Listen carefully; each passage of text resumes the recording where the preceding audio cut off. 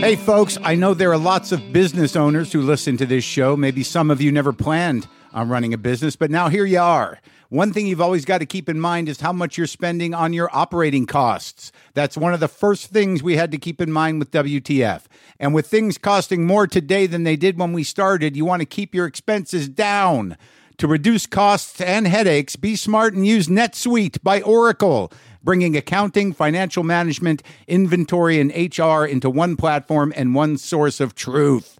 Reduce IT costs, cut the costs of maintaining multiple systems, improve efficiency by bringing all your major business processes into one platform, slashing manual tasks and errors. By popular demand, NetSuite has extended its one-of-a-kind flexible financing program for a few more weeks. Head to netsuite.com/WTF for more. That's NetSuite, NetSuite.com/WTF. Lock the gate!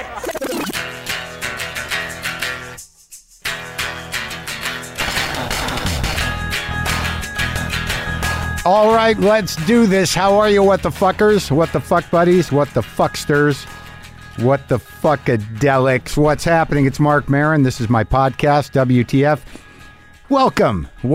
How are you? Everything okay? You doing all right? I'm going to talk to Phoebe Robinson today. This is my primary social life. You're witnessing it. Also, I wanted to tell you about my buddy Tom Rhodes, is a comic who I've had on this show a couple times. We go way back. He was actually on episode 158 and then more recently on episode 911. He's done this epic comedy album. All right. I mean, it's like crazy. It's a culmination of him doing the international circuit for the past like 20 years. It's called Tom Rhodes Around the World, and it's 3 hours long, 40 tracks recorded in 24 different cities, starting in Paris and ending in Jerusalem. And during the arc of this thing, his marriage fell apart. So it's very personal. It's very global. It's very unique, and you should go get it. You can get it on iTunes and Amazon, and the vinyl version is coming out this summer. So that's Tom Rhodes Around the World. This might be the most epic comedy record ever made. So, Boulder, Colorado, interesting thing happened. Nice lengthy show, hour and a half, 2 hours. Got loose, got rambly, got riffy. And it hasn't happened in a long time. I can't say that these type of things don't happen, but I'm always sort of astounded when they do. Boulder's a great little city, and it was a great crowd, and I thank everybody for coming out to the Boulder Theater. I do enjoy going there. The drive was great, which I already told you about last show. But I swear to you, I was on stage maybe 10 minutes. Maybe. And I'm just doing my shit, trying to get a toe hold or get a little traction with the crowd, getting it going. And this young woman looked completely composed, put together, maybe in her 20s, holding her phone, just wandered all the way down the aisle and right up to the lip of the stage and stood there looking at me with, just holding her phone, just standing there looking at me. And, obviously the audience of 800 or however many were in there took notice, and it was awkward. And I stopped my show and I said, "Hi, what's up?" She goes, "Nothing." What? Basically, that I'm paraphrasing, and I'm like, "Well, is there something I can do?" She says, "No, I just wanted to talk."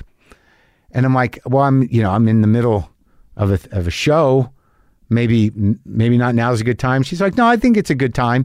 And she's like, "Can I just come up there?" She went to get on the stage. She was looking at me as if we were the only two people in the room, and there was a whole crowd there, and I could feel them starting to do the thing that crowds do, like, "Hey, come on, what the fuck, get out, go home, go back to your seat." But I got this sense, I don't know what was up with her, but there was just this moment where like she's in trouble somehow because she's not cognizant of what's happening. And she didn't seem drunk. She wasn't stumbly. She wasn't slurring her speech. I know the drunk vibe. So my initial gut reaction was, she's off res, man. And, there's something up and it might not be good. So I was diplomatic about it. I was like, I don't think this is a good time to talk. I have to do a show. She's like, "Well, I think it's a good time." And I'm like, "You really have to, maybe we'll talk later. Why don't we talk later? Let's talk later." And then security came down. I'm like, "Just be nice." I said to them, I said, "Just, go back, to your seat or wherever you are. And we'll deal with it later." And it was sort of like difficult to get her away. She didn't need to be dragged or anything, but it was difficult to get it through her head. So I thought maybe a manic break. I don't know. And I still don't really know. But the fucked up thing about me is like, I was considerate, I was diplomatic, and there was really part of me that was sort of like, all right, okay, what do you need to talk about? What is so, like, I had to fight that lack of boundary in myself in that moment. Whereas I think a lot of comics would just be like, well, just fuck off, whatever. Maybe not. I don't want to put nasty emotions into the mouths of other comics, but it could have been handled differently. It could have been a little more abusive, but out of fear for her sanity, I and my own instinct, I just was like nice about it. But I do have to admit that there was part of me that's sort of like, all right, well, we can hang out now. Let's just get through whatever you need to get through, and I'll continue the show in a second. But that did not happen, and I guess she was fucked up. I mean, they got some pretty strong weed in Colorado. That's the funny thing about Colorado. It was interesting. I was talking to a friend of mine, and I was mentioning that Colorado, it's recently not red, and it's not that blue, and it's definitely a white state, and in a lot of ways, and it's definitely dug in a conservative way. I mean, there are, I believe, Focus on Family is headquartered in Colorado Springs, and there's a Air Force Academy, and there's definitely some serious conservative kind of mountain biking white people, which is, look, I'm not judging. But the funny thing is that when I was sort of like, talking about Colorado in a broad sense, a friend of mine was like, well, they're pretty progressive. They got the legal weed policy. And I'm like, that may be progressive policy, but it does not necessarily mean that it's progressive people. Like, I guarantee you there's someone out there who says, man, I love weed, but I hate Jews. I mean, weed crosses all boundaries. The policy is progressive and proactive and good in the weed legalization way, but let's not mistake freeing the weed for making everybody a decent person. Right? Right. Here's my other concern, which I wanted to talk about for some reason, because I don't know if it gets enough lip service.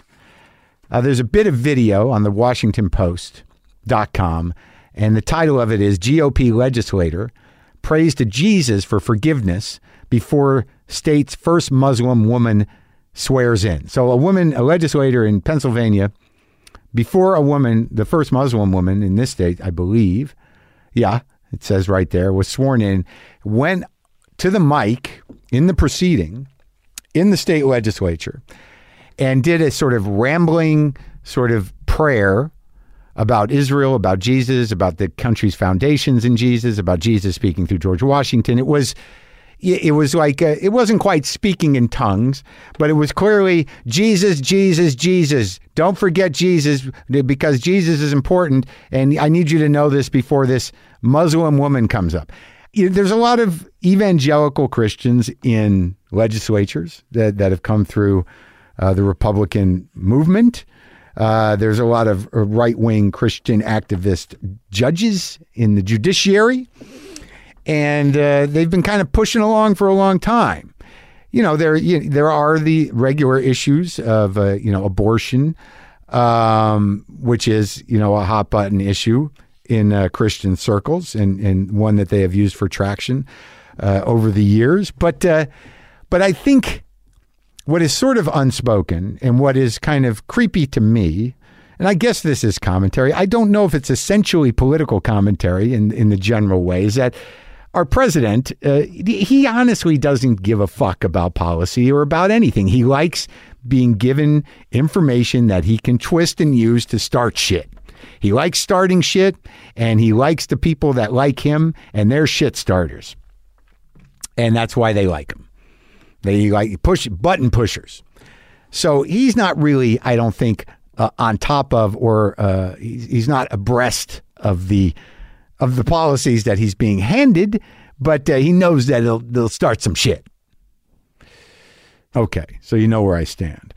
But The thing that doesn't get talked about much is how many Christians are in policy-making positions and evangelicals. I don't want to be condescending, and I don't want to diminish anyone's religion. I don't want to mock the myths that define anyone, but there is a strain of Christianity that has a very specific agenda. And the rub here, which I didn't realize until recently, sadly, is that in order for Jesus to come back, the world has to end, which means there's a lot of people that want the world to end because they want Jesus to come back more than anything. This is just logic. So my question has always been, is there a chance that policy is being crafted to accelerate the prophecy of Revelation?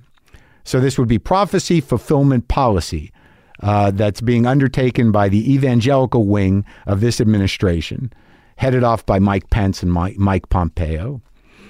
And you can see it in a lot of different ways. And the reason why it's tricky and horrifying, environmentally, that if they're deregulating, at just sort of breakneck speed, not only for capitalistic intent, but also for Armageddon intent, that there is this strange marriage, demonic marriage and dovetailing of late stage capitalism and evangelical Christian eschatology, prophecy. And I guess the capitalists are hedging their bets, or they don't give a fuck, but they're on board. So this weird unification of like radical evangelical end time prophecy baiters and just sort of like, let's make the world free for any kind of business, no matter what it fucking does to the environment. And then, we'll fix it when the time comes, maybe. Don't worry about that now. That's sort of nihilistic. And I imagine at the core of a lot of people that may not be religious who are, fuck you, Trump's the best, fuck regulation, fuck unions, fuck the environment, fuck the new Green Deal, that's the third arm of this momentum, is that you have, untethered, deregulated capitalists, and you have just complete fucking nihilists who don't give a fuck and just want to see it all burn for no reason other than that. And then you have a fairly organized and driven contingent of Christians who are like, we'd like it to end for very specific reasons because we've done all we can here and I'm one of the good guys and I'm ready for heaven. Fuck this noise. So that was sort of it. And I think that's a way to sort of frame the sort of obsession with the right-wing Zionism in Israel, is that, Pompeo, he's on Team Jesus. And, the reason in that framework that Israel is so important is that they've got to get that landing strip cleared. They got to, there's the Temple Mount, there's the Dome of the Rock is built on it. The temple must be rebuilt in order for Jesus to come back. I believe this is the way it goes. I don't have it sitting in front of me, but either way, Israel is important to the evangelical right because it's got to be stable and good for the landing. The problem is obviously most rational people are upset about the nihilists, frightened for the environment when it comes to the capitalist, and completely terrified because of the religious fanatics. I just wanted to pay a little lip service to the religious fanatics, to the prophecy fulfillment policy and the evangelical wing of the Trump administration. Just saying hello, put that in your head, roll it around. It's all connected. Okay? Sweet. So listen, Phoebe Robinson she's got a podcast called So Many White Guys. That's available wherever you can get podcasts. And her books, You Can't Touch My Hair, and Other Things I Still Have to Explain, and Everything's Trash, But It's Okay is the other book. And they're available wherever you get books. And of course, you know her from the 2 seasons of Two Dope Queens on HBO. They're available wherever you get HBO. And I imagine you could still find that podcast around. But I love her. She's great. But it's interesting in this conversation. We kind of breach the sort of black and white thing a bit, and I learned a couple of things. Not too heavy. I'm not sure we solved any big problems, but it was certainly fun talking to her. So this is me talking to Phoebe Robinson. Sometimes I wish I paid more attention in school, or in some cases, any attention at all. There are probably a lot of things I could have gotten more out of, like literature, and now it's probably not in the cards to go back to school and study the classics. But luckily for us, there's a new podcast called The Fox Foxed Page that dives deep into the best books of all time. This is basically like the best possible college English class, but more relaxed and fun. No pressure of grades or needing to prepare something to say in class. It's only the books you want to read and know about, presented by best-selling author Kimberly Ford. Everything from Cormac McCarthy to Madame Bovary, from classics like Frankenstein to modern hits like Lessons in Chemistry. I love Ireland, but I missed the boat on James Joyce. The Foxed Page has a 3-part series on Dubliners, and that's a pretty great starting point. Want to get the most out of what you read? The Foxed Page is for you. Get it now wherever you get your podcasts.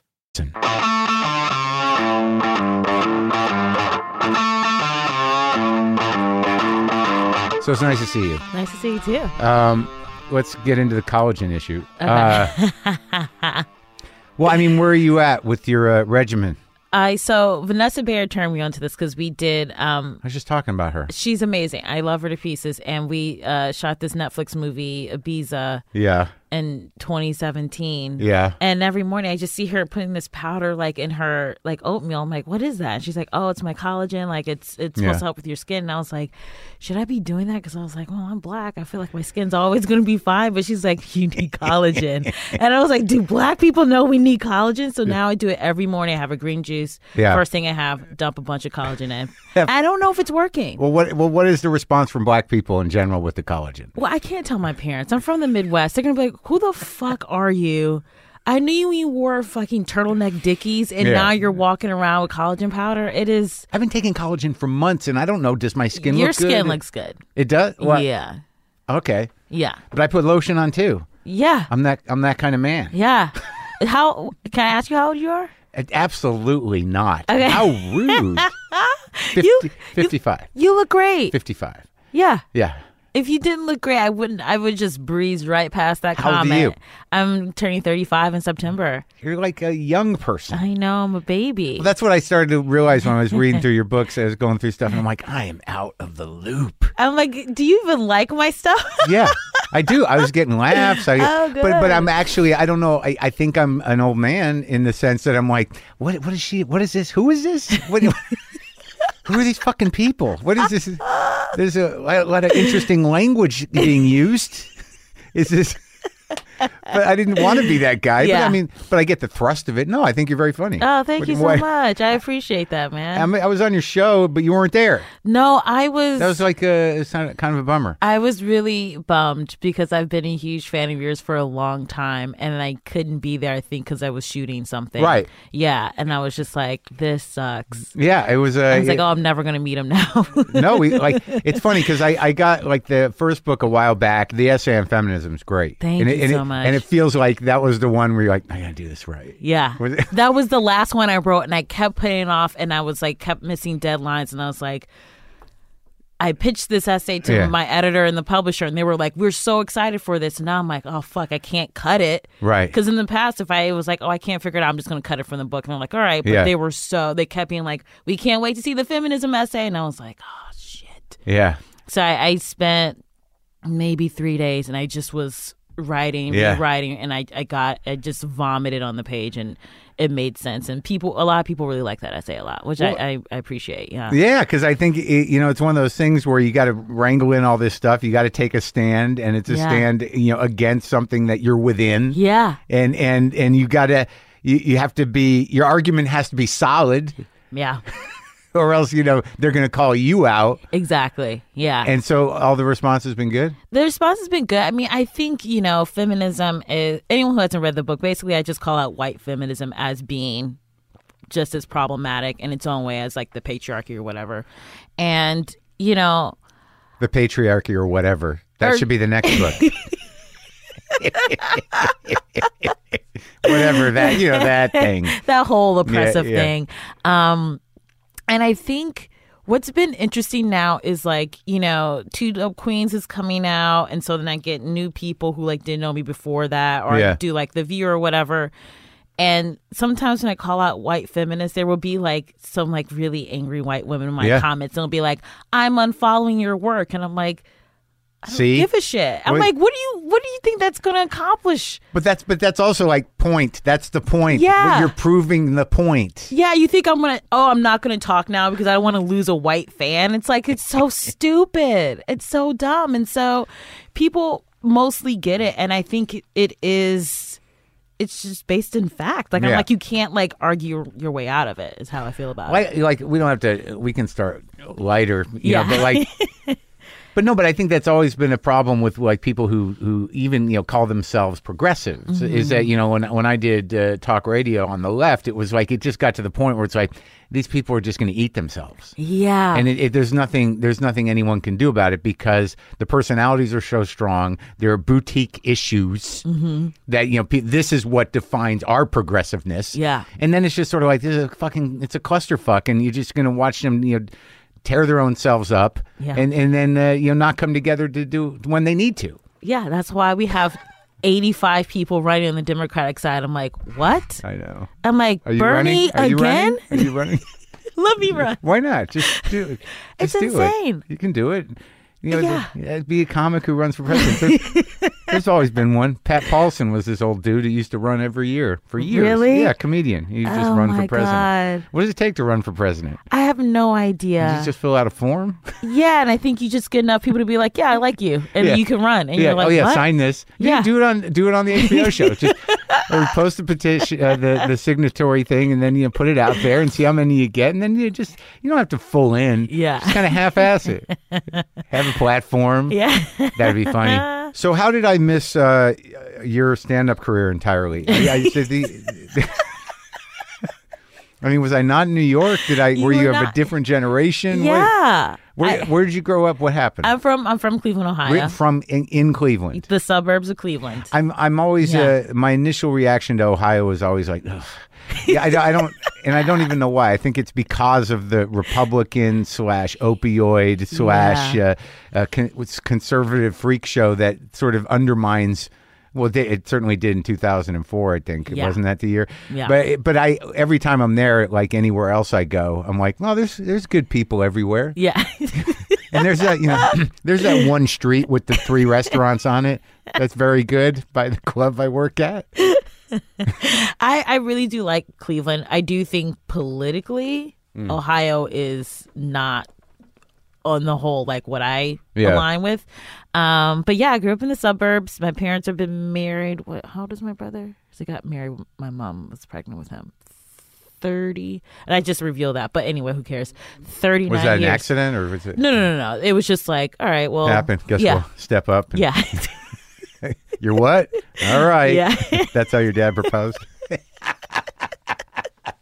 God damn it. Okay. So they've been together 39 Yeah. years. I have an older brother. He married his college sweetheart. How's that going? Good. They have 2 kids. It's wild. I don't want to have kids. Yeah. That's a big thing. And my boyfriend and I have talked about that. We just don't want to have kids. You got you have a boyfriend for a long time now? It'll be 2 years in July. He's a tour manager for rock bands. Yeah? Yeah. What bands? Right now, he's with the Lumineers. Last year, he's with Nico Case.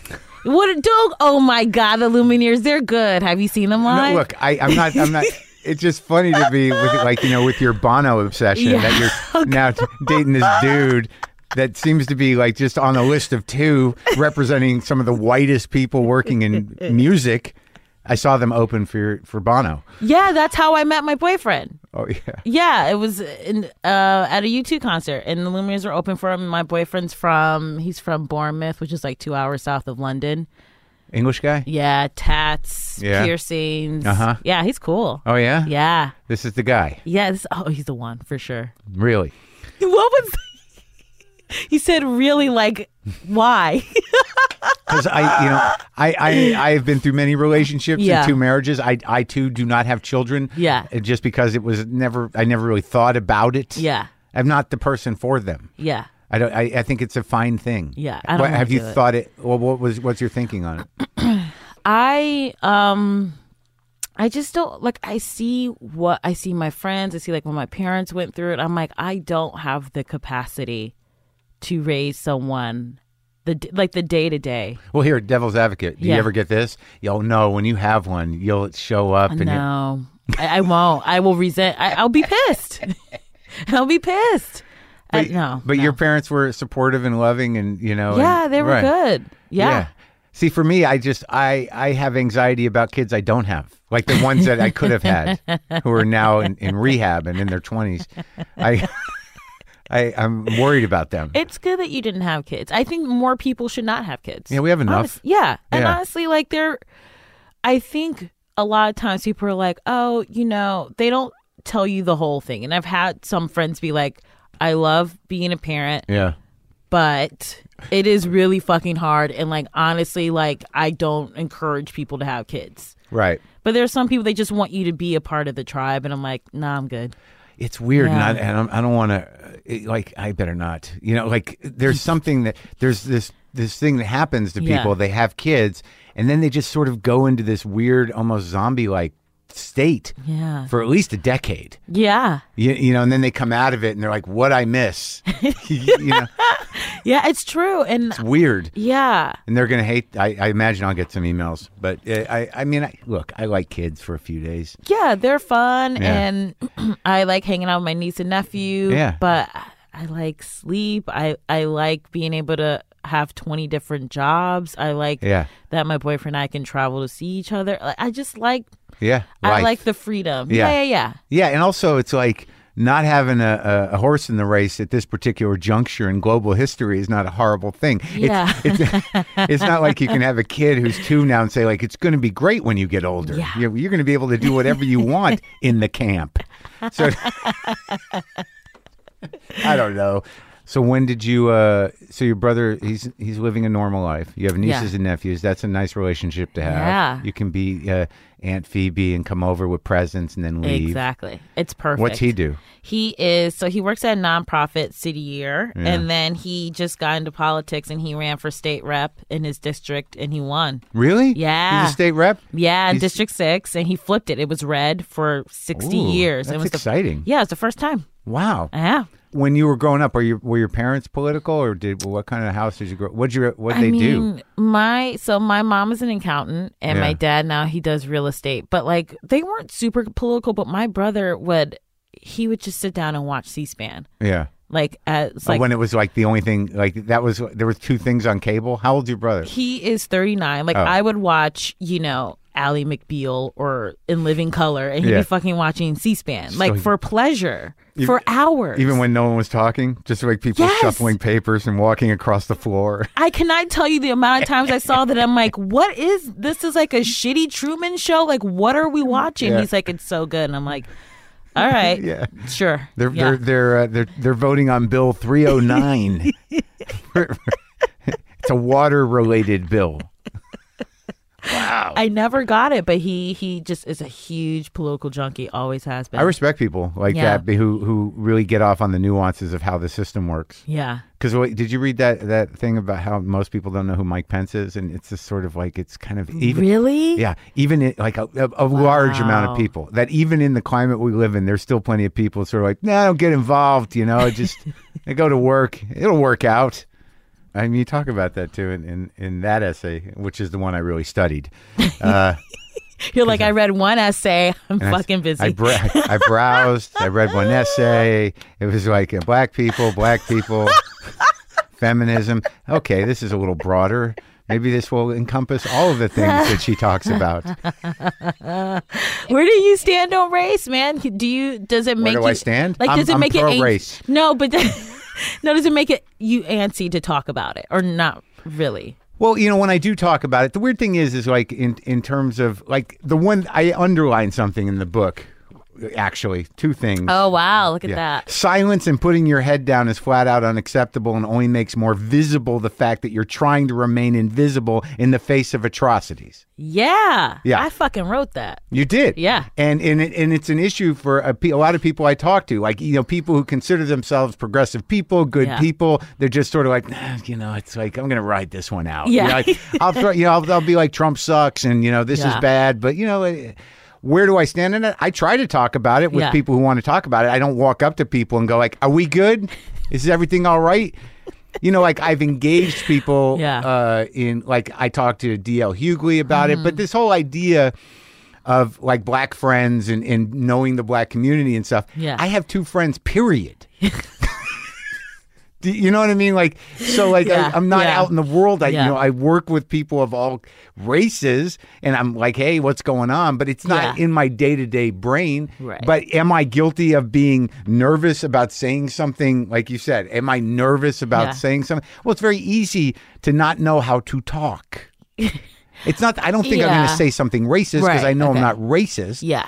But there is a point where it's sort of like the self-consciousness Right. is going to, just your tone is going to be like, can I say that? Can I say, are we good? Like that kind Yeah. of shit does happen in my brain. Okay. But it's not a day-to-day thing. But I do. But even now talking about, like I was trying to do a joke. Like here's a for instance, just from the act, because Okay. like I'm not, out there in the streets. You're not out there in the streets. Yeah, I'm not going out. Like, I'm just walking around trying to be inclusive. But I was trying to do a joke about, is it wrong for me to use the black thumbs up emoji? I will say this. I appreciate when my white friends do that to me. To you. Yeah. But for me to do it, yeah. is it innately racially insensitive for me to do it as like me doing it just to anybody? If you like did it to Just to a friend, like just to do the thumbs up, but I just chose I had many color Yeah. options. And then like, that's kind of not, I think I'm okay with that. really? Yeah. Good. I mean, because that's the kind of thing where I put it out there. There's a lot of people are like, I don't know where this is going. I'm kind of like, It's an option. yeah, I like that you chose that option instead of being like white's the default. That's the only one I'm gonna. I like that you're like I'm gonna use a black thumbs I'll up. use the Latino one, Yeah. and the Asian one too. Yeah. I think it's a bigger question is the yellow and the Asian one is questionable. The yellow one, I'm like, what is this, guys? What's happening? That one is weird. Yeah. I But- like that you're doing that. I use sometimes I use all of them to bring everybody in. There I'm you go. very excited, and the world is excited with me. So I don't know where am I avoiding the question? I don't think you're avoiding a question. I think you answered it as a white person. Which is I could tell you were nervous. I could tell you were like, but you got through I it. kind of knew. Yeah, Like, but I think you're trying to do what's right. Like if I don't think about it, I'm fine. Yeah. But I do like even in looking through your book and just out of recently really thinking about the idea of white male privilege, white privilege. It's Yeah. the truth is, like I'm trying to work on stuff about being woke, Yeah. and acknowledging that I am a 55-year-old, white dude. Yeah. So I needed to be woke, and I continually need to be woke. Yeah. And it's a process. It's not second nature. Mm-hmm. It's because it's not so much that our thinking was bad, but it was off. Yeah. Do you know what I mean? It Yeah. was not the element that needed to be woke in terms of acknowledging Mm-hmm. white privilege was not. It just wasn't engaged. I was just moving Right. through the life, assuming that everything was okay. Right. And that, this is just, everyone has this sort of starting point. And now Right. you realize that's like not true. Well, Yeah, I knew yeah.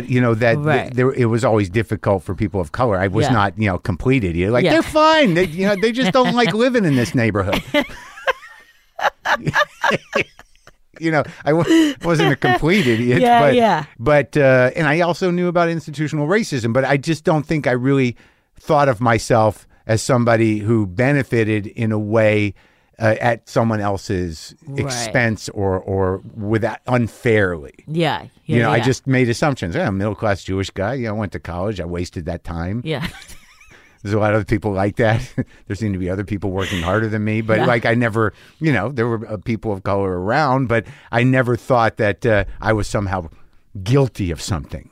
I don't think it's that you're guilty of it. I want to remove that. It's not that you're guilty of something. This has turned into like a fucking college. That's all right. discussion. I Sorry. need to learn. Yeah. But I think it's more that like in the day to day, Yeah. you have certain advantages Sure. that make your life easier. Yeah. Like I fly business class. Yeah. I just do. Yeah. Almost every time I'm at the It's the airport, best, right? I get pulled out of line because they think I don't belong there. Really? Yes. But how does that unfold? I will. When I went to Ireland, I was flying to Dublin, and I go in the TSA business line or whatever, first whatever, and one guy pulls me. He's like, "Excuse me, what are you doing here?" And I was like, "Business class." I'm like showing him my phone. He's like, "Okay." I walk, and then another guy pulls me out of line. He was like, "You don't belong in this line." And the other guy was like, "Oh, no, she's business class." And I'm like, "Yeah, I fucking," and said I was like, this happens all the time. Yeah. I get pulled out of line. Yeah, and it's just daily sort of like little things where people just remind you that you don't belong. I don't believe, and I don't know if you've thought about it, but I don't think that everybody is innately capable of empathy. I think that most people are self-centered, self-involved, and not necessarily myopic, but in their own trip, right? Yes. They're in their own world.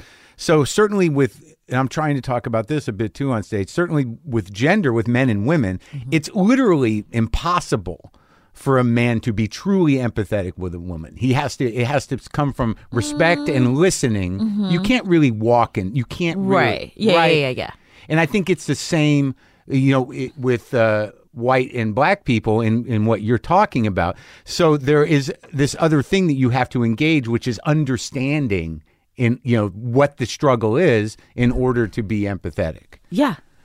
And then also understanding, like, this was because I started doing stand-up 11 years ago. I started in New York, and I always call myself a grinder. Like, I was always just, I would go to shows, I would go home, I would write. Like, I was just. So let's talk about that. So and come back around to it. So you grow up and you moved to New York for. At 17, I went to Pratt Institute. At 17, that seems young. Well, the way that my birthday fell. Oh. And I wanted to study writing. I was used to watch film and TV all the time. I was a slacker in high school. I can tell. I read the books. I was like, who watched that? She watched that?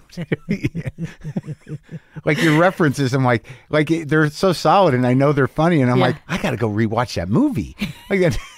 I know. I was lame. Like, that's all I did was just like watch and rewatch stuff. And was it movies you wanted to write? Yeah, I thought I was going to write like serious Oscar movies. Like, I never wanted to do comedy. I never watched stand up. Like, all of this was not planned. Right. Yeah, I never wanted to do What were the movies that moved you the most? Oh, to sort of probably 70s cinema. So like Scorsese. Those guys, yeah. The Conversation, that sort of stuff. Like, wow. I really was just like, because that's like what I was watching. An hour of watching Gene Hackman tear the walls out of his apartment and play saxophone. That was the one? Yeah. I was like, I could write that. Like, but that's like what I was watching. And so I was like, well, I feel like I should move to New York.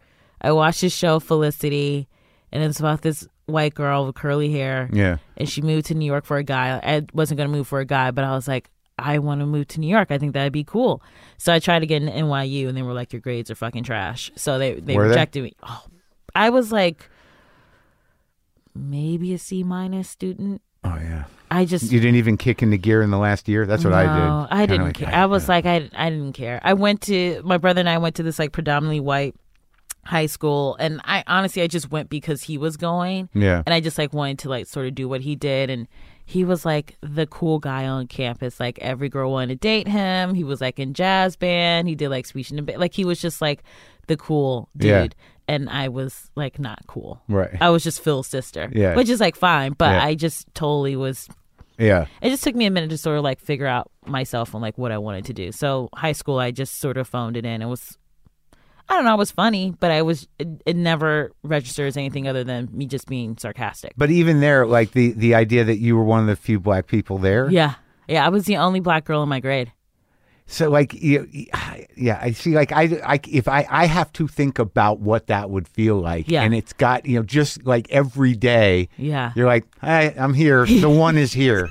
Like, I can't. Yeah. And you feel different. Like, you fully feel different. All the time. Yeah.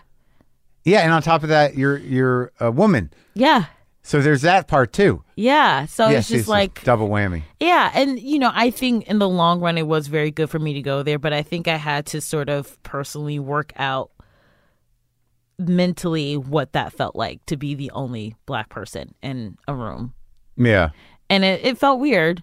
And I wish I would have had like another black girl in my grade, because I think that would have been like a good sort of lifeline. But, someone to be like, "This is fucking crazy," right? Yeah, right, exactly. Or just like, I don't know, like, I wasn't, like, I was doing work study. Like, it wasn't like my parents were rich, you know what I mean? So it was just like class-wise, race-wise, it was not like on the same as other people. So it just... Did you experience actual sort of racism?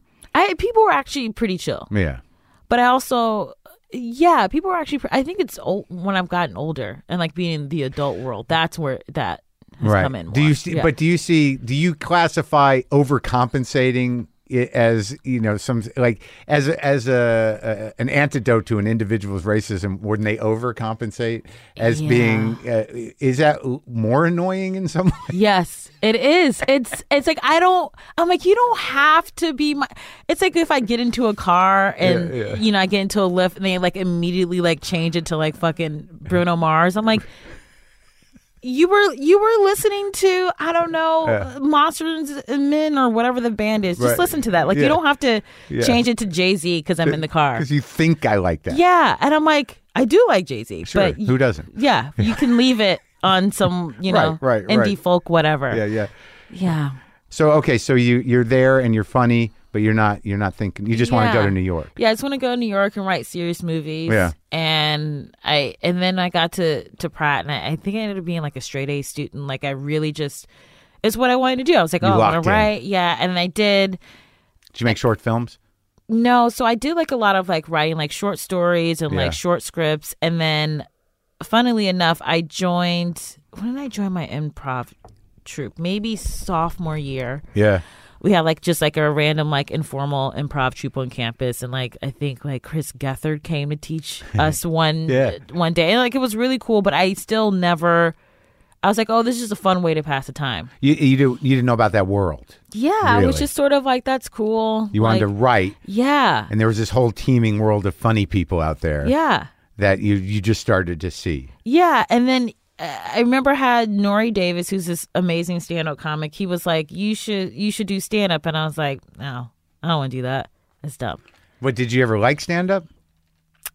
I saw, before I started getting into stand-up, I saw like a Chris Rock special. Yeah. An Ellen DeGeneres one. Yeah. Maybe Margaret Cho. And that was it. Yeah. And I will say I was like, into Dane Cook for like half a minute, which I know people a lot are of like, energy. A lot of energy. I stand by the first album holds. I don't know if it holds up, but it held up when I listened to it. It was exciting. Yeah. Oh, yeah. He was all worked up about little things. It's nice. Yeah. I love the casual drag. I'm great at it. You are really good at it. I'm like, damn, he's been around a lot of black people because he knows how to just fucking rip you a new asshole. You don't even realize it. A few minutes later, yeah. What just happened? Where is that guy? My boyfriend's like that. Brits are really good at that. Oh, yeah. They're so good at being condescending. Oh, yeah. And you're like... Because you assume they're doing it anyways, just by the way they talk. So when they really do it, it's like, oh, that's a 9. Yeah. They're always at a 3. Yeah. That was like one of the big sort of cultural things with my boyfriend and I when we first started dating. I thought he was always being condescending and he thought I was always yelling at him. And I was like, this is my norm. This is like New York. Like everyone is really passionate and we're going to say everything we want to say before you're allowed to talk again. Yeah. But I'm not yelling. Right. He was like, he didn't get it. Your personality has to operate at the same frequency of the city. Yes, exactly. So he'd be like, why are all you and your friends just yelling at each other? I'm like, oh, no, we're having a good time. We love each other. But he thought I was like verbally just screaming at him. I was like, I love you, man. See, you're yelling again. Yeah. And I noticed like sometimes I will be like literally berating him with positivity. And I've caught myself being like, I'm just yelling at this man. Yeah. Yeah. Berating him with positivity. Yeah, I'd be like, what a horrible thing. Yeah. You are so fucking good. God damn it. You are something. You are great. And that's what I did. Like, I fucking love you, man. You're so... And he'd be like, why are you screaming at me? He's like, I don't know if you love me right now. Yeah, I'm feeling a subtext. Yeah. But yeah, so I did improv. And then when I graduated, I was like, I'm just going to work at a couple of film companies. And then I was a receptionist at New Line Cinema. Oh, yeah. And then I was like an executive assistant at Picture House. I don't know what that is. It was like Production house? It was like a division of New Line. They folded and now they're back. And I was miserable. I hated it. For what reason? I don't want to be in an office 9 to 5. I was like, this is not terrible. Weird office dynamics. Just a job. Just a job, like clocking in every day. The worst. Yeah, I was like, this small talk. Yes. Hey, did you watch that last night? I did. Yeah. We both experienced it. And then you just back into like, oh, I want it to be dead. But that's what it was. It's just like, hey, whatever. Like, we're just talking about nothing. I don't know how people do it. Yeah, it's brutal. And a friend of mine who I think lives in San Francisco now, she was like, I want to take a stand-up class at Caroline's. And I was like, no, I don't want to do that.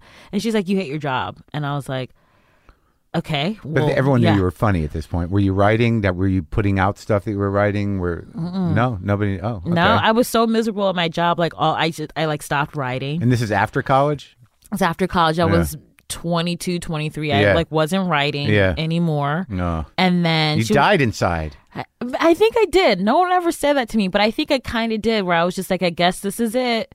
That's the worst thing. That happens in all types of things. Yeah. Like, because if you don't know really what you want to do, or you don't have the courage to do it right then, you kind of surrender. Like relationships too. I'm like, I guess this is it.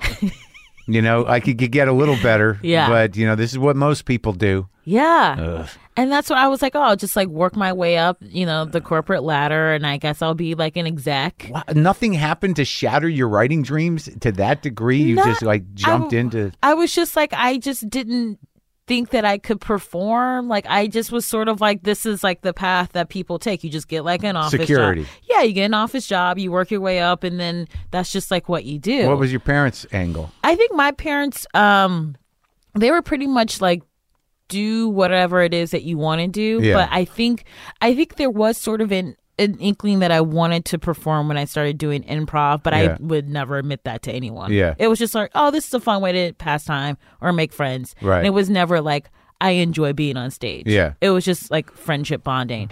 I know. See, like when I was coming up, that wasn't sort of like, we can take an improv class or a stand-up class just to learn how to, be a better people out in the world and talk. Yeah.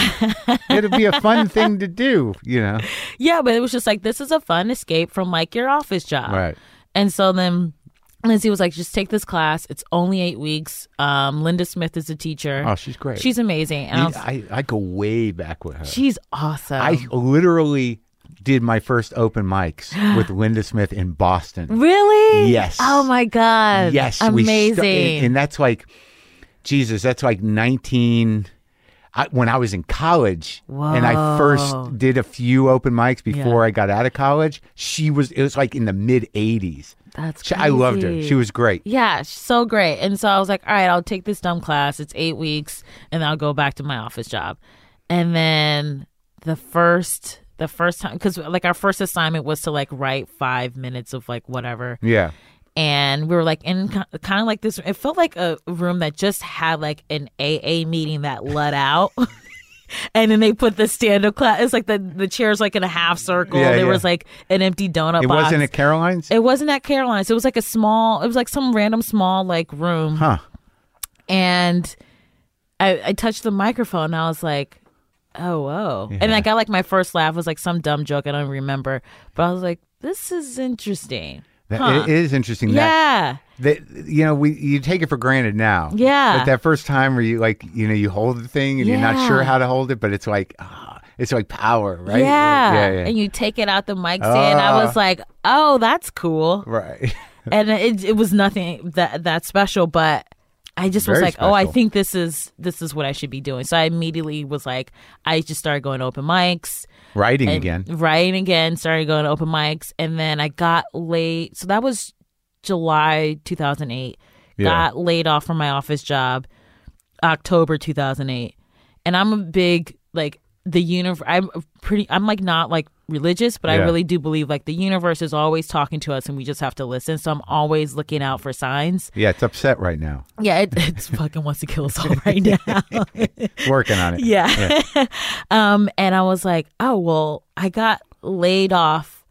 and I got this small severance package right when I found the thing I was supposed to be doing with my life. That's a sign. Oh, so you're like things happen the way they're supposed to kind of Yeah, person. so then I Right, just doubled down and I did like open mics and I like had shitty temp jobs and I think Oh, yeah? Like weirdest, what? my weirdest one is I temped at MAC Cosmetics. Yeah. And their whole thing is like everyone has to wear all black. You can't wear any color. And they're like, and I was like, even a temp, and they're like, yes, you have to go out and buy all black clothes. Yeah. And no one ate. No one ate there? I was like, what the fuck is this? A cult? It was so weird. And it was only like 3 weeks. And I was like, oh, no, I don't want, no, this is insane. But I could not believe, like I would go, because I was like early 20s and I was like, oh, I can like still eat like shit. So I would like go to Wendy's and bring back my shitty fast food. You could just tell people are like Wendy's. horrified that I'm like eating. I still love Wendy's. I did too. I remember like, I was in high school when when the first Wendy's opened, like when the chain started. And Wow. so it was like, I'm pretty sure. Because Yeah. I was like, it was late 70s maybe. Yeah. And there was one we could walk to from my high school. And just Nice. those greasy square burgers. Yeah. Like the double cheeseburger. Yeah. They were so good. So good. Oh, Yeah. and then I remember when they put salad bars in the Wendy's. And everyone was like, nah, I don't know. We're good. Yeah. Yeah. Yeah. It's Yeah. very exciting times. Yeah. Yeah. And so I would just eat like my shitty, greasy food, temp, and then do stand up at night.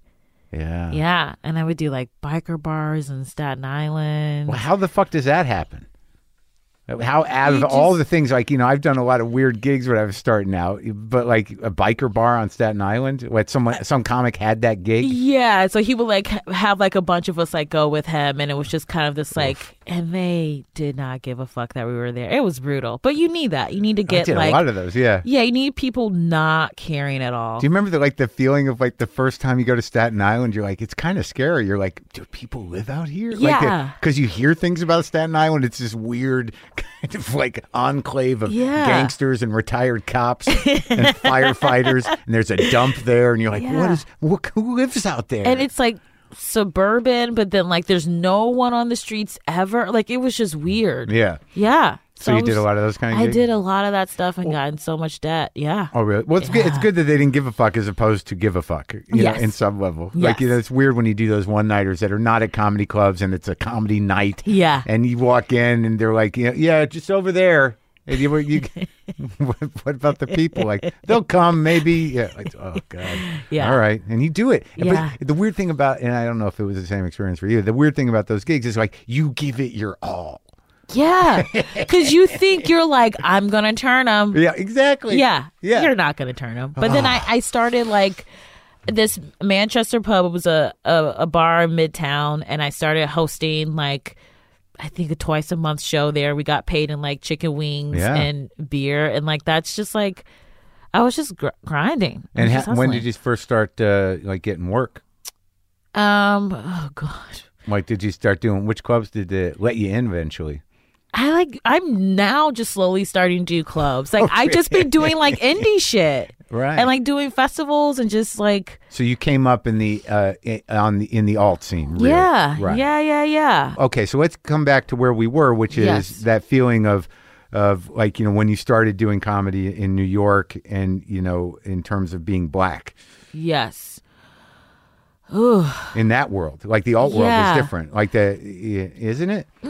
I mean, it's different, but it's still like a bunch of white dudes who think you don't belong. Well, I see the audiences even on the HBO show. Yeah. It's like It's pretty diverse. now getting there. What the first one was pretty white.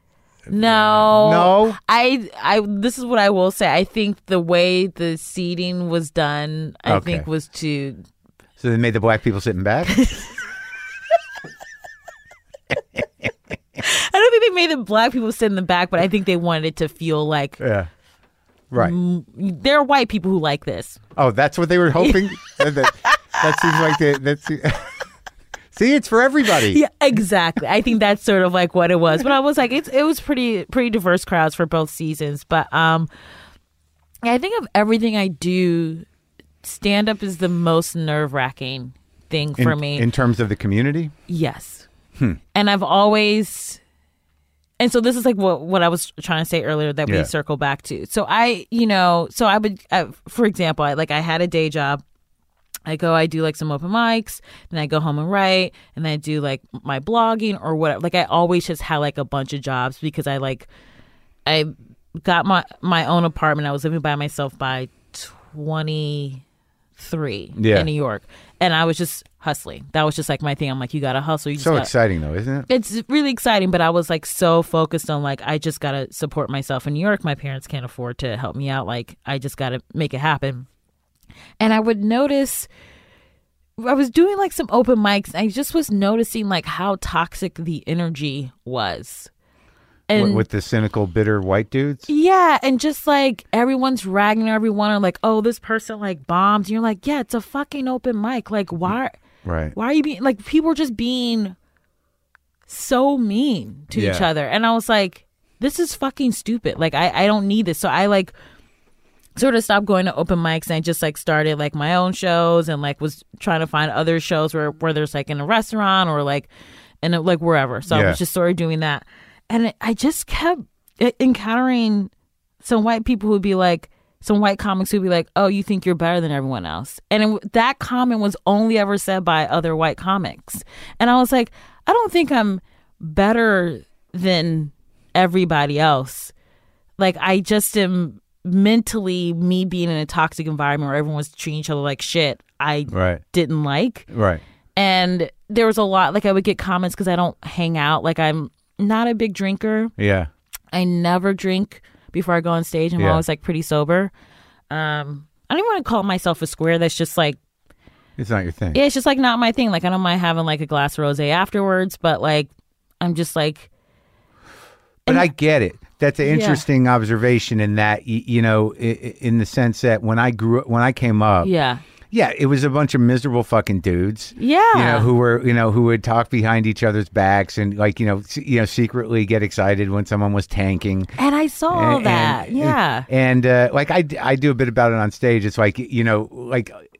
When you hear that, like at the Comedy Store, like there's a laugh that comes out of the back when a joke tanks, and it's very specifically a comic laugh, and it's not a real laugh. It's always like and that's how you know, because they can't even laugh anymore. They're just excited that someone's failing, and that gives them some sort of like rush. But I mean, you know, I acknowledge it, and I guess what I'm saying is that there was a way of behaving in place that was essentially toxic and probably still is. Yeah. And it was just because we were all kind of like selfish, roguish, you know, angry dudes who were trying to, you know, get at this. But the pressure to fit into that. Yeah. And I'm like, well, I don't want to sort of rag on someone if they bomb. Like, I'm like, I want to be like, we're all kind of shitty. Yeah. Like, we're all figuring it out. Like, and it just became this weird, like, oh, well, this person sucks. And I'm like, we all suck. Yeah. Like, that's what we're all year 4. We all suck. So, like, me acting like this person's garbage and I'm amazing. I just didn't want to do that. And so the mentality of it, I just couldn't get into the, like, sometimes, you know, if I do well in the show, like comics would talk to me beforehand. And if I do well in the show, sometimes the male comics wouldn't talk to me or like they wouldn't acknowledge me. And then I do well in the show. Then they talk to me and I was like, this is all fucking, I was like, this is terrible. Like I see when a woman or a person of color stops doing stand-up comedy, I always get it 1,000%. Yeah. Yeah. It's hard because it's just like you are like I would usually be the only one of me on a show. I've had people say, oh, we can't have like another black person on the show because that'd make it weird. Like fully just like it's casual. Yeah. And you're like, it's not weird to have 2 black people on the show. What the fuck are we talking about? But just this sort of like, you got to mix it up. 4 white guys, 1 black person. You get 2 black people, then it's half and half, and it's not fair. Yeah, like, oh, this is like a weird ethnic night. And I'm like, what? But that's like the shit I was dealing with. And I was like, I like stand-up comedy, but I don't like stand-up comedians. And that's how I felt for a really long time. Yeah. Because there was just so much like shitty behavior, and then I would sort of like start talking shit about people, and I'm like, why are you even? You started to get infected. Yeah, and I was like, no, don't do that, Phoebes. Don't be that. Yeah. You know, I again, like, because of how, because of my part in that. Yeah.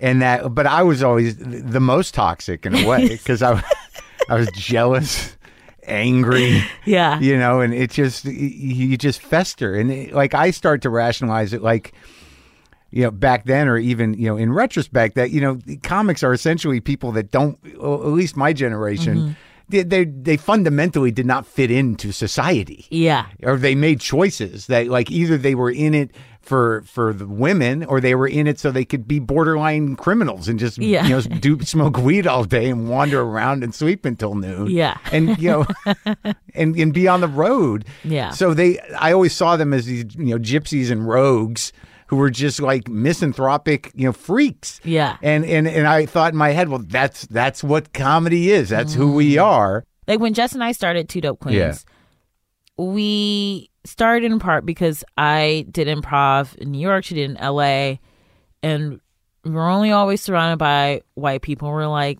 but we know tons of funny people of color. Yeah. We know funny queer people. Yeah. We know funny women. So like, why aren't they on these shows? And so we were just sort of like, I think what happens a lot of times, it's about the fact that we're just not seen. Right. And so a lot of times those groups that are marginalized just aren't even considered at all.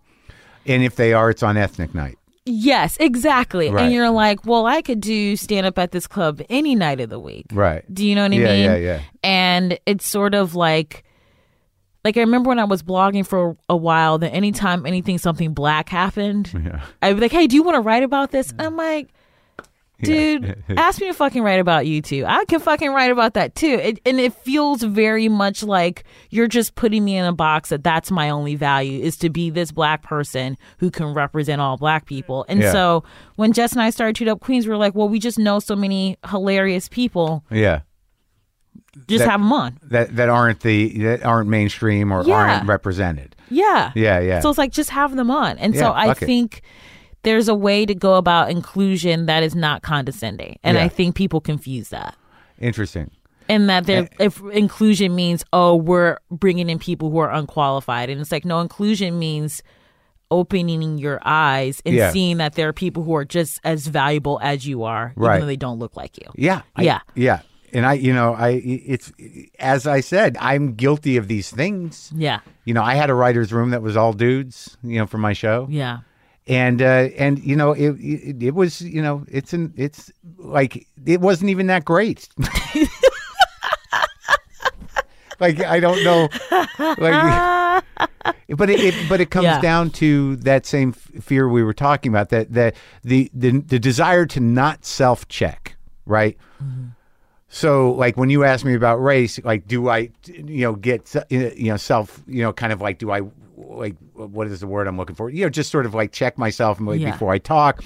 And like, the idea that, like, if I'm in a writer room full of dudes, we can be like whatever we're going to be, just fucking dudes, talking about bullshit, making jokes.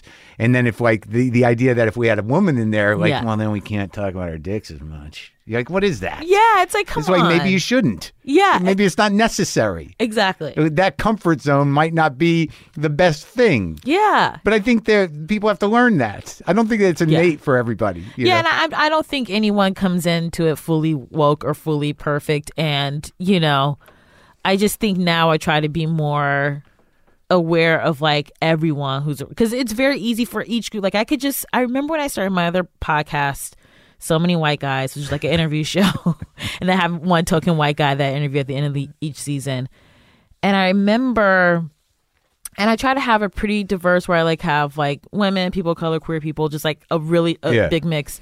And I remember I had a couple people who tweeted at me who were like, I'm disappointed that like your guests aren't all black. Like they just wanted to be like an all black show. And I was like, well, diversity to me is not just only black people be in the room. I'm like, there are hundreds of races. And I feel like a lot of times in entertainment, the race conversation is just black, white, as if there aren't like, Indians, Asians, Latinx, all those people. So I was like, I want to have it be diverse. And like, well, this should just be like all black guests. And I'm like, well, then go make that show. But it was this weird thing where people just like... It's your responsibility. Yeah. And I was like, well, I want to bring everyone along. So I don't know. I just think everyone has to find their own comfort level. But I think if you're actively not preventing someone from, you know, an opportunity because they don't look like you, I think that you're, you know, doing something right. It's not terrible. Yeah, I think it's on it, but I think you could have probably had a woman in the writers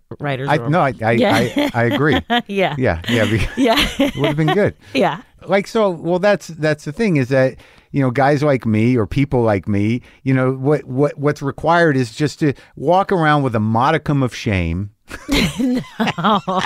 about how you've behaved and try to correct that. Yeah. And I feel like there are ways that I've behaved in the past that like aren't great, and I want to correct that. You know what I mean? Yeah. And that's everybody. Well, what did you glean from doing that show, from that podcast? The reason why I started it is because I remember I'm really close friends with Abby and Alana, and I remember when Broad City was coming out. I had them on. I gave them cereal. Yes, I remember that episode. It was like the cutest thing. It was so sweet. I was like, that's a dad move. That's a very cute dad move. They were hungry. And I remember when they were interviewed on like a lot of shows, and people would be like, so you're girls and you have your own show. And you're like, that's the question? That's the fucking research she did? Is that they have vaginas and they have a show? And I just would see like all these interviews, whether it's like them or Janet Mock, and it's like, so you're trans. Yeah. And I'd be like, these interviews are just othering them. And like the only thing that's interesting about them is that they're not the interviewer. Yeah. And so I was like, let me just talk to people about just their lives and who they are, and not make it like, so you're Asian. Right. That's wild. Right, It's like, yeah. the fuck are you talking about? Yeah, I'm guilty of that. Yeah. You haven't done it with me, so I appreciate that. No, but like I had to learn weird lessons. Yeah. Yeah, I did it with Mindy Kaling. It was like because I'm so fascinated with Indian culture and Indian food, and I don't know much about it. So I assumed that she would tell me, and she was like, "What do you?" That's why they have Google, man. I know, but like I didn't like in the moment. Yeah. I didn't see anything wrong with it. And that's what you learn in those conversations. Yeah. Is that there is a reason to be a little, you know, gun shy, you know, in terms of what you're about to say, because like you have to be like, am I doing that? Am I othering them? Am I seeing them as a representative of some mystical world that I don't understand as a white guy? Yeah. As opposed to just a person, you know, who's got a life. Yeah. Yeah. Yeah. Why? You learn the hard way. Yeah. And you don't do that. You No, okay? I don't. Yeah. That side was just like, well, no, but there's some parts of it where I think there is real curiosity, and I don't think it can be misplaced. But I think that the nature of us all being people is one thing, but people do come from different lives, and they are sometimes specific to race. And there has to be, if you're curious, you can Google it, and not everyone is a representative of that community. Yeah. But it is an honest mistake. Yes. To sort of put but people in that position. You're like the 5,000th white person to have done that to her. Do you know what I mean? It's like, so every time I go into a new space, it's like all eyes on me, and it's like, how are the black people doing? Class, get out your books. There's going to be an exam in 2 weeks. Yeah. And it's just like, that gets tiring. Yeah. I guess like, the cultural, you know, sort of responsibility put upon you gets tiring. But oddly, however you handle that is going to be informative to the people that are ignorant of what they're doing. Oh, yeah. My customers, I am so fucking polite.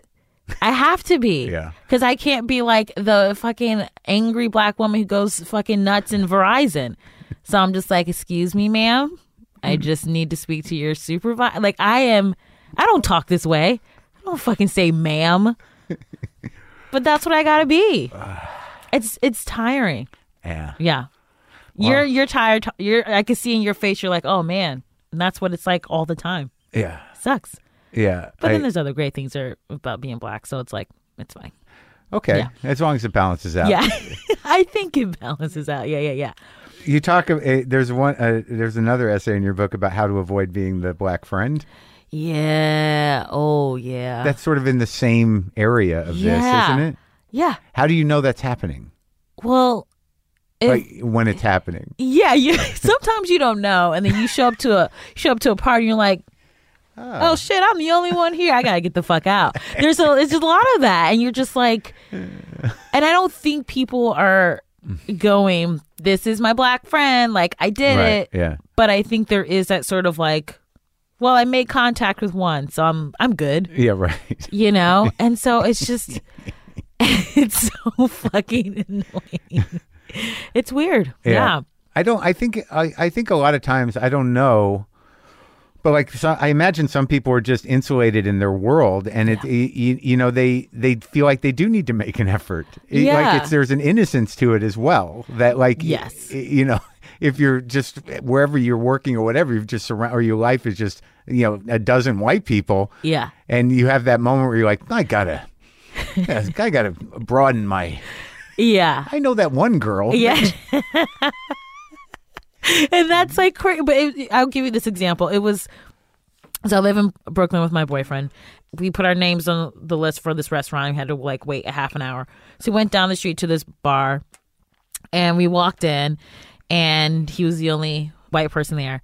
And I could tell he got a little, he just got a little like the way that I like, that's how he got. And I was like, do you feel uncomfortable that you're the only white person here? He was like, yeah, I do. And I was like, that's my fucking life, dog. That's how it was. I had to meet his family. I went to the UK for fucking 8 days. Yeah. And I was the only fucking black person anywhere for 8 days. And I was like, that's how I felt meeting I don't know these people. Yeah. I had to impress all these fucking white people in your life. And I'm like, that's me. How did that go? It was good. But I was like, I'm tired. I was like, I am tired of only seeing white people. And everyone came up and they were touching my hair. And I was like, That's a thing, huh? yeah, don't touch my fucking hair. Yeah. And I was just like, and he sort of got it. He was like, yeah. He was like, it feels weird. And he's like, you just know that you're the only one in the room. And I'm like, that's my life. Right. He got it, but like, it's a rare event. Yeah, it was half an hour, and they had a UFC match with like 2 white people on the screen. I'm like, you're fine. There's 2 other white people. Look, there they are, doing what they do. Exactly. But yeah, and so just being, I could see that's exhausting. Yeah, it could be exhausting. Yeah. It's funny about the hair thing. Like I had one of these moments. Like it's weird that like some little moments that kind of hurt your feelings in a moment, but you remember them. Yeah. But I was sort of happy how I handled it. okay, what'd you do? What happened? There's this woman who was working at the Comedy Store. She was not a comedian, a waitress, and she was intense and like an artist but she had shaved her head completely. Yeah. Like it was drastic and it was shiny. Whoa. And like I saw her, and I don't really know her at all. Yeah. But I see her at the club. Yeah. And I was like, I wanted to put my hands on her head. Yeah. But I said, can I touch your head? And she's like, no. And I'm like, okay. Good for her. But Great, like in that moment, I'm like, oh, but it's like, of course, I'm glad I asked. Yeah. If you hadn't, you just like fucking palmed her head like a basketball. But people do that. Yes. Because they're like, oh, but like, and I think sometimes a lot of this woke shit comes down to simply that respect of like, is this okay? Yeah. Right? Yeah. Yeah. Just don't touch my hair. I'm not gonna. Yeah. I didn't think I should. I appreciate it. Yeah. So when's the new season start? Tito Queens? Yeah. It's already out. It is? We already did it? Yeah. It's on? The whole thing's on? Don't fucking know. There's a whole generation of things happening that I just don't know or understand. Yeah. Wait, how did you hear of me though?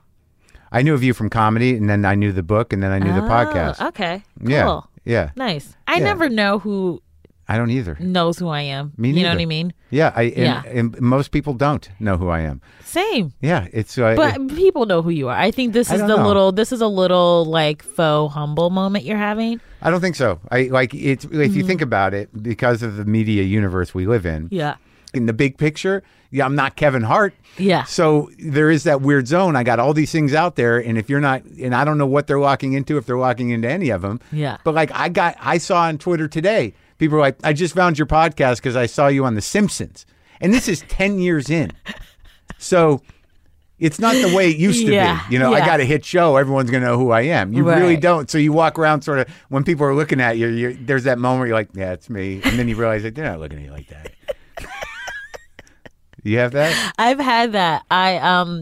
We went to. I did like a girls' weekend for a birthday in Vegas. For my birthday, we're all hanging out at the pool. Yeah. And this guy came over, and he looked like he knew who I was, like Yeah. fully, like he was gonna like say something nice, and then he just came over to be like, "Oh, we're closing the pool in 10 minutes. I need you guys to get out of here." And I was like, "Oh, you have no idea who the fuck I am." Oh, yeah, right. Yeah. Yeah. I was like, cool. Yeah, Two Dumb Queens. It's still, yeah. Okay, got it. People love that show. They love the podcast. Was it Yeah. hard to stop that? The podcast? It wasn't hard because I never like to do anything forever. I know, but don't you feel like, was there an issue of like on some level it probably reached a whole, there's probably a good chunk of the people that listen to the podcast that Yeah. don't have HBO maybe, or Yes. don't watch HBO, or like you had to really say to that audience, go get HBO. Yeah, fucking help me buy my house. You did. They did. Yeah, you guys help me buy my apartment in New York. But I just really, Justin and I were just getting so busy, and I was just kind of like, I don't like to half-ass anything. Oh, yeah. And when you're doing it, when it's your job, man. Yeah, and I'm here on a Sunday talking to you. I know. Yeah. And like, I'm sure you would rather be just relaxing on a Sunday. It doesn't but- happen. Yeah. No. Okay. I got to record every Sunday. It's just Yeah. because I was shooting. I have to, do the interviews. I don't Yeah. mind. I don't have a sense of days or weeks. Yeah. I don't know. Yeah, but we just got to a place where, and I know for me personally, I just am like, if I can't do it, I just rather just kill it and move on. So, all right. Anything else bothering you? How'd we handle this? All right. What, you did the interview? Yeah. I think it was great. I don't know if loved I it. like said enough About what? about I don't know if anyone knows any more about me than beforehand. What do you think's missing exactly? Is there a part of you that, we're not discussing? No, I'm really not. I will say I'm not that interesting. Like, I'm not Well, like, I think you are. oh, thank you. Yeah, I think it's been a good journey. You're Yeah. very smart, and you're funny, and your writing's good. And but I guess let's see if I have any more questions that maybe I'm filtering because of what we've identified as my fear of saying. Yeah, ask me something that you think you are scared to ask me. I'm not really scared. Yeah. Do you think there are people that really don't see color lines? No, Yeah, I don't either. that's the craziest thing that's ever been said. What I just said? No. When people are like, "Oh, I don't see color," I'm like, "What the fuck are you talking about?" Right? Of course you do. You Of may course not. you do. There might be a spectrum of how you judge that, Yeah, but unless you're like blind, yeah, or you do see it. Yeah. What you do with that initial information is the whole other thing. Exactly. Right. But I guess that's probably a white person invention. yeah. Of course, of course it is. Wasn't Malcolm X who said it? I don't see color lines. Yeah. These white people are just Yeah. people.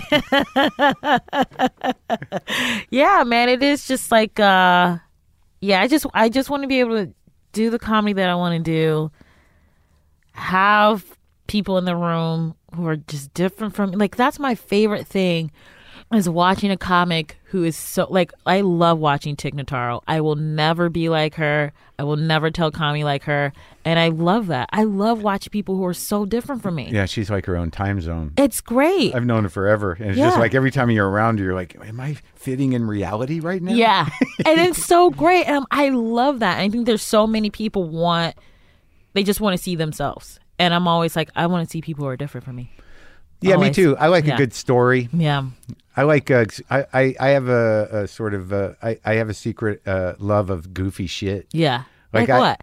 I like people who are naturally physically funny. Oh, yeah. Yeah. Like, Yeah. And they know how to really work it. Like, to me, that's a fascinating innate ability. Yeah. Of people that are just like either uncomfortable, or even somebody like Kevin James, Mm-hmm. who is just sort of like, he's just worked up in every part of him. Like, he just moves and he's funny. Like, people who can just like physically just be Yeah. funny. I love that. Yeah, because like I'm such a heady dude, you know, and I can be physically funny, but some guys it's just so natural, and it's I always am impressed with that. Yeah. Who do you like other than Tig? I love watching Baron Vaughn. He's something like, you I know, think it's he's weird. great. I interviewed him. I Yeah. was hard on him for a long time. Why? Wow. I think we talked about it on the podcast Okay. I didn't hear that episode. because I'm like, sorry. and he knew it too. Yeah. Like, you know, he knew that I had sort of put him in the actor who wants to be comic category for a long time. No, come on, that's not him. No, I know. Yeah. He turned me around, and he was great on your show, and like Yeah. he's very good with voices. He's pretty physically funny. Yeah, I love him. I love Michelle Buteau. I haven't seen her in so long. I She's so remember. great. I remember when she was like, I think the first time I met her, she was like, it must have been like a long time ago. She's been Yeah. around for a while. Yeah. Right. Yeah, she's awesome. Yeah. She always like we just like FaceTime wearing zit cream and she just fucking kills me. I'll just be like screaming in my apartment with laughter. I'm Yeah. fully obsessed with Ali Wong and I tell her all the time. Oh yeah, she's great. I feel like sometimes I talk to her like a fan. Like I'm always like, you're just so great and I love you and I rewatch your I'm like, we used to write together. But She's so like. she's so wonderful. You wrote together where? So when she lived in New York, we would just like meet up at like a Oh, yeah. coffee shop in Soho and like work on bits, and then she would like go do her shows and I go do mine. And it was just like, she's so great. You guys are workers. Yeah. Oh, She's a worker, man. I'm a worker. I'm a grinder. Yeah. I always had people say no. Like that's part of the reason why I started Two Dope Queens is because I couldn't get a writing job. No one would hire me for warm up. Just no one was interested in me at all. And I was like, all right, I'm just going to do my own thing over here. Yeah. Like, I've been around so long, though, you just sort of see people's process and how they're going. And then you wonder, it's sort of like, are they going to evolve out of that? Yeah. Because there's sort of steps to people coming into themselves. Yeah. And you just sort of wonder, like, is that one going to keep turning or is that going to stay there? You Yeah. know? It's cool to watch someone find their voice. And I think It's amazing. for a long time, it took me a while to find my voice. And then I think a lot of it was I just had to get confidence. Oh, yeah. It took me Yeah. 25 years, 30 years. I'm serious. You had your voice way before then.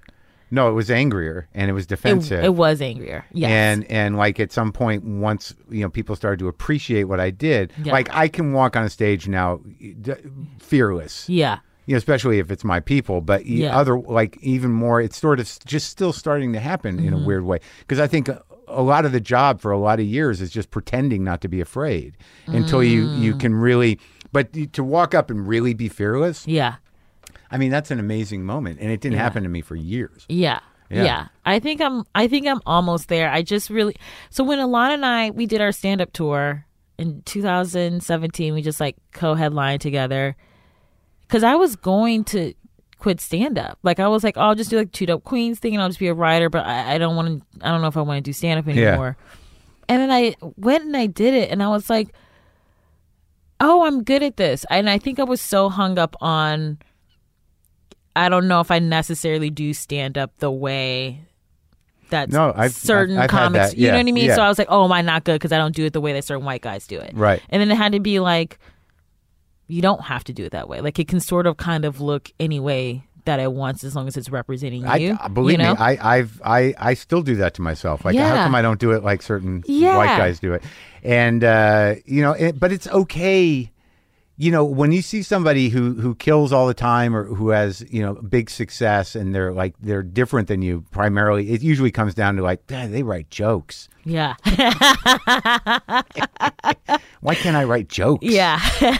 And like after a certain point, it's like you got to be like, this is my process. I do all right with it. Mm-hmm. It's not the most disciplined or the best way to go about it, Yeah. but It's what works for me. And after you've been doing something like for 30 years, you're like, what are you going to sit down and write jokes? Yeah, like I love listening to Jerry Seinfeld talk about the process. I'm also like, I'm not going to do that. Yeah. No. I'm not doing that. I have to wait till something hits me on stage, and it's the best.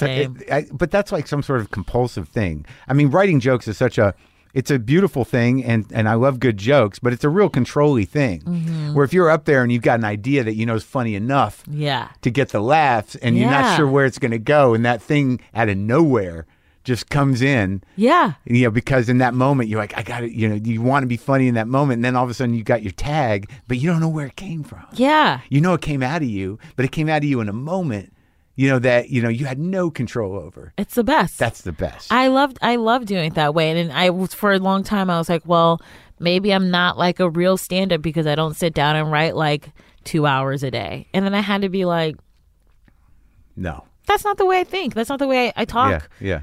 I am in no position to judge how people approach, what they do on stage. And really, stand-up comedy as a job, is a thing that has a history and it is what it is. But, in all honesty, there have been, from the beginning of modern stand-up, there have been plenty of storytellers. There have been plenty of people that work in different ways. How it became this sort of Seinfeldian or this idea.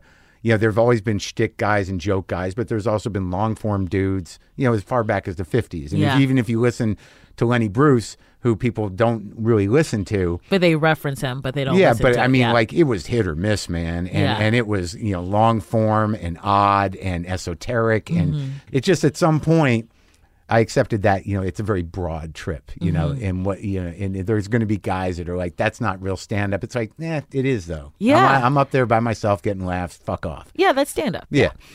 And the great thing about now, it's like, hey, I don't have to be for everybody. Mm-hmm. Like, I can be for my people, fuck off. Yeah. You know what I mean? I think it's like you have to sort of talk to people who are quote unquote different from you. I don't feel different from you that but much. That's what I'm saying. Like when I on the drive here, I was a little nervous. I was like, I've listened to the podcast. Like, he's really, I'm like, I just don't know how we're going to relate. And then I got here and I'm like, oh, it's fucking fine. We're talking about collagen powder. Like, we're the same. Do you know what I mean? Yeah, I do that with every interview. Every interview I have, I'm like, oh boy, what am I? Yeah, and then you're like, oh, we're just fucking people. It's fine. Well, my big, like, it's like when you talked about preparing for Gloria Steinem, I've done that before with certain people because because you want to afford them the respect they deserve for who they are if they are that type of person. Yeah. You want to respect everybody, but there are some people it's sort of like, I got some ground to cover. Some shit has to be talked about. Yeah. When I interviewed Michelle Obama, I prepped for 2.5 days. Right. Yeah. And what paid off from that process? All of it? Or were you sort of like, I didn't have to, this was easier than I thought? It was, what I think it did was there was no way that I was going to fuck it up because I was so prepared. Even if her and I didn't hit it off, I was like, there's no way this is not going to be good because I know this woman and her book inside out. Yeah. And so to me, it reinforced. I think sometimes people who are slackers and they're around someone who works really hard, they're always like, oh, you calm down. Mm-hmm. You're preparing too much. And it made me go, no, bitch, you should prepare like that for everybody. Treat everybody like they're Michelle Obama. Yeah, I think so. Yeah. But sometimes I think the liability to that is also the same as the joke writing predicament. Yeah. Is that, if you already know the answer you're going to get and you know the question and you know what the answer to the question is, it'll lead the thing in a certain way. Mm-hmm. And you might deny yourself like some organic moments of like, why are we just talking about, like, like when I interviewed Barack Obama, I had to prepare because I had an hour. Yeah. It wasn't going to be a fundamentally political interview. Mm-hmm. And like, I was jammed up with that shit. Yeah. And he walks in and starts just busting my balls. It's great. Yeah, and I was like, oh, okay. Yeah. Here we go. Yeah. And it worked out because, you make yourself available for that. But I don't think it's bad to have all that shit in there. Yeah, and then, like, I think, like, I really enjoy this. I'm like, we're just hanging out. Yeah. And it's not like, how did Two Dope Queens get started? And it's like, no one cares. No one cares how I got started. Yeah, it's more, people Yeah. go watch it. Yeah. If I'm doing that, it's like not going well. Yeah. Yeah. So it's good that we're just sort of able to like just talk about. I don't hang out with a lot of 55-year-old white guys. Yeah. So I'm like, this is great. I've made contact. Yeah. We did it. Yeah. We solved all the problems. We figured it out, you guys. Oh, thank God. I'm glad you all could witness that. Thanks for doing it. That was fun. Thank you so much.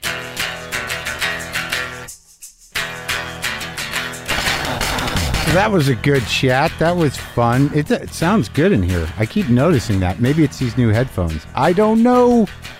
But go to my my tour page, WTFpod.com/tour for those England dates that are coming up, the UK dates.